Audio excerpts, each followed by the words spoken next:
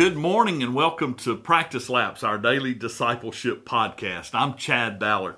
This morning, I want to talk to you about hope, and we're looking at Psalm 71, verse 5. And in that psalm, it says this: "For you are my hope, O Lord God. You are my confidence from my youth." You know, when you think about hope, I would ask you today, what does hope mean to you? You know, for the modern listener, it seems to mean a wish or something that under ideal circumstances, this would be our preference or our hope. But you know, that is not the biblical concept of hope at all. You know, in the Bible, when it speaks of hope, it really means a certainty. Even more, it's an assurance with anticipation based on the Word of God. I would ask you today, is your hope really in Jesus? I would ask you to really think about that hard. Is it really? Because I know our default answer would be, oh yeah, my hope is in Christ.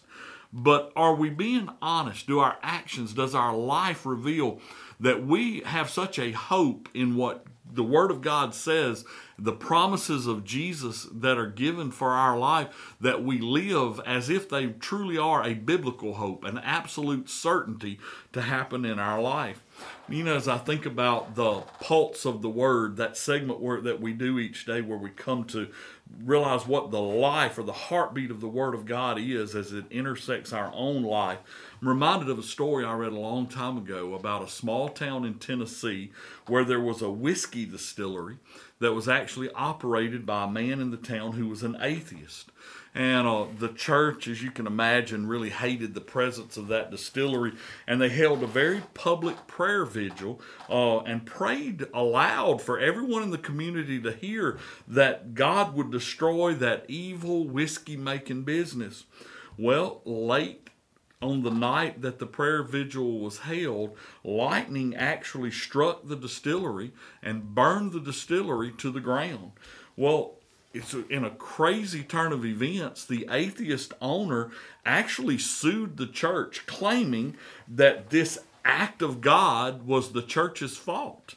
You know, the funny thing was that the church came to court and testified that the church had nothing whatsoever to do with the lightning strike. And the judge says, well, this certainly is a quandary. He said, I can never remember a time where I saw an atheist acknowledging the power of prayer while the church swore that it couldn't have happened. You know, I'm afraid that reflects our life sometimes more than we realize.